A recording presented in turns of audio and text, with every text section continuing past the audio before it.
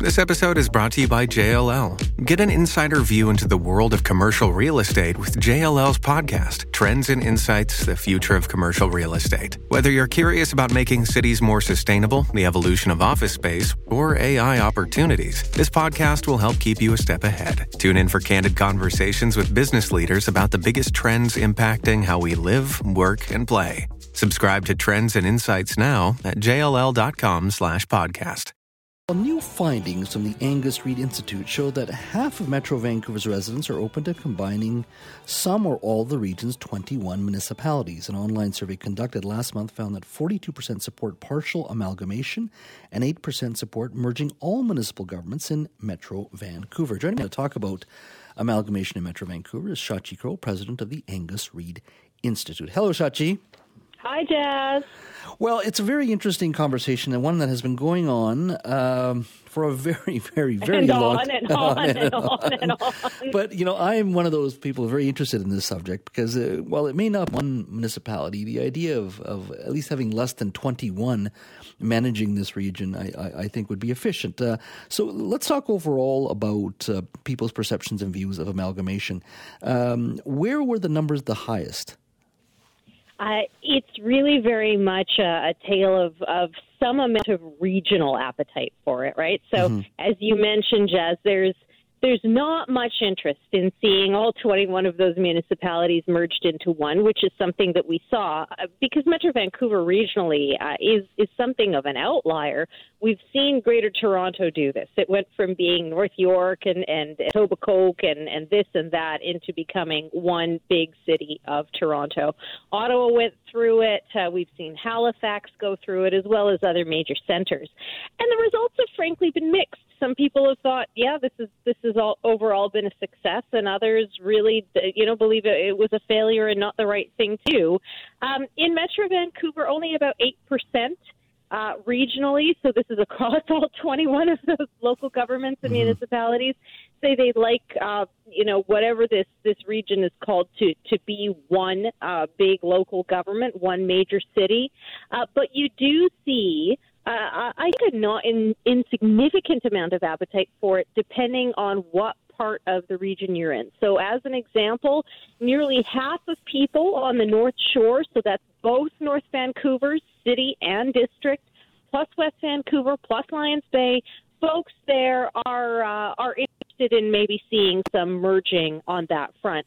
We also see about 44% saying the same among those who are living in the Tri-Cities. So the Coquitlam, Port Moody, that these three cities, people who are living in those cities. So we're not talking about folks in Richmond, talking academically about a merger of a place they don't live in.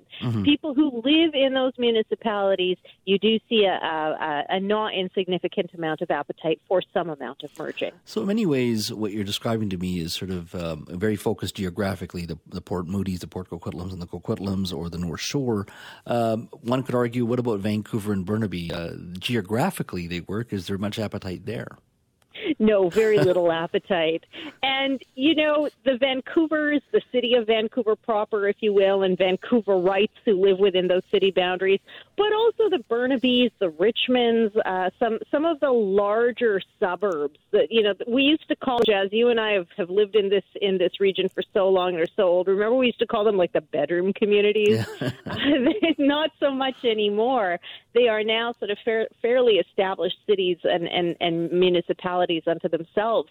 And so there isn't a lot of interest. And I think also we didn't delve too deeply into the why or the why not, but you can extrapolate. If you're Burnaby and you're looking at, for example, policing costs associated with policing in the city of Vancouver, or other costs that are naturally higher because of the commercial costs, the density, just the infrastructure costs. If you're Burnaby, you pay your income taxes in Burnaby. You say, well, do I really want to take on those additional costs? Probably not. Yeah. If you are in a tiny municipality, where there may be a perception that services could be improved through merging, you may be a little bit more open to that. Yeah. When you think, I remember talking to a very high-profile, I won't mention their name, very high-profile municipal politician about 10 years ago about a regional police force, and this individual said to me, not a chance. And they said, the problem is all those resources are going to go to Vancouver, and my relatively large municipality is going to be left with less resources, not more, by amalgamating. So those are the kind of things that don't get stated sometimes, but I think that they are legitimate issues. I'm just curious, though, do you think that even though we are heading towards probably a conversation about amalgamation one day, I don't know when that'll be, of course, but part of this also has to do with the fact that there is some perception that we don't think regionally, we don't get things done. And I just use the Massey Tunnel as an example. We've gone from a 10-lane bridge, now we're going down to an 8-lane bridge. The mayors say we don't like it. The municipality says, wait a minute, or the province says, wait a minute, this is this bridge will move people, but goods and services. We got to think bigger beyond just one municipality or two, but for the whole region and province. I mean, how much do you think that this conversation, if at all, is just based on the public's perception that things don't get done in this region as quickly as they once did? Well, there's data behind that. So when you ask people in this region, as we did, what are the issues that are the top issues for you? What are the issues that are most important to you?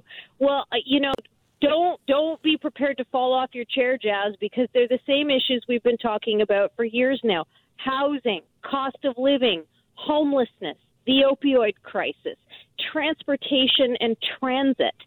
Each one of those issues also gets more or less a failing grade at the municipal level from people who live in those municipalities. How do you think your municipality is doing on these issues? Not so good. So what we can conclude from that is these are issues that are not easily solved, or frankly, not solvable at all. The minute you cross the Oak Street Bridge from Richmond into Vancouver, or the minute you go through the tunnel from Delta into Richmond, it's not as though any one of these local governments has found the magic formula to solve a lot of these issues that are now regionally based and regionally spread. The opioid crisis is not, the mental health crisis is not a Vancouver problem or a Surrey problem. It is a regional problem. And so if there is an appetite for this, it's not around perceived cost savings. It's not even, I think, around the belief that maybe policing would be better, firefighting resources would be better, or those types of things. It really is now that the issues most important to people in this region are seen as not being dealt with, and not being dealt with at all, and certainly not being dealt with effectively at the municipal level, because how can a single municipality in a sea of 21 have the tools to suddenly fix it within their boundary or their borders? And if they had figured that out, don't you think everyone else would have adopted them by now? That is true. I'm still am intrigued by that 4 to 6 municipalities running the region instead of the 21. I hope we get to that there one day. That's a survey of one talk show host who is hosting the program right now. Highly unscientific. We call that a focus group. That's right. But I really appreciate your time today and fascinating findings as well. Thank you so much, Shachi. Thanks for having me.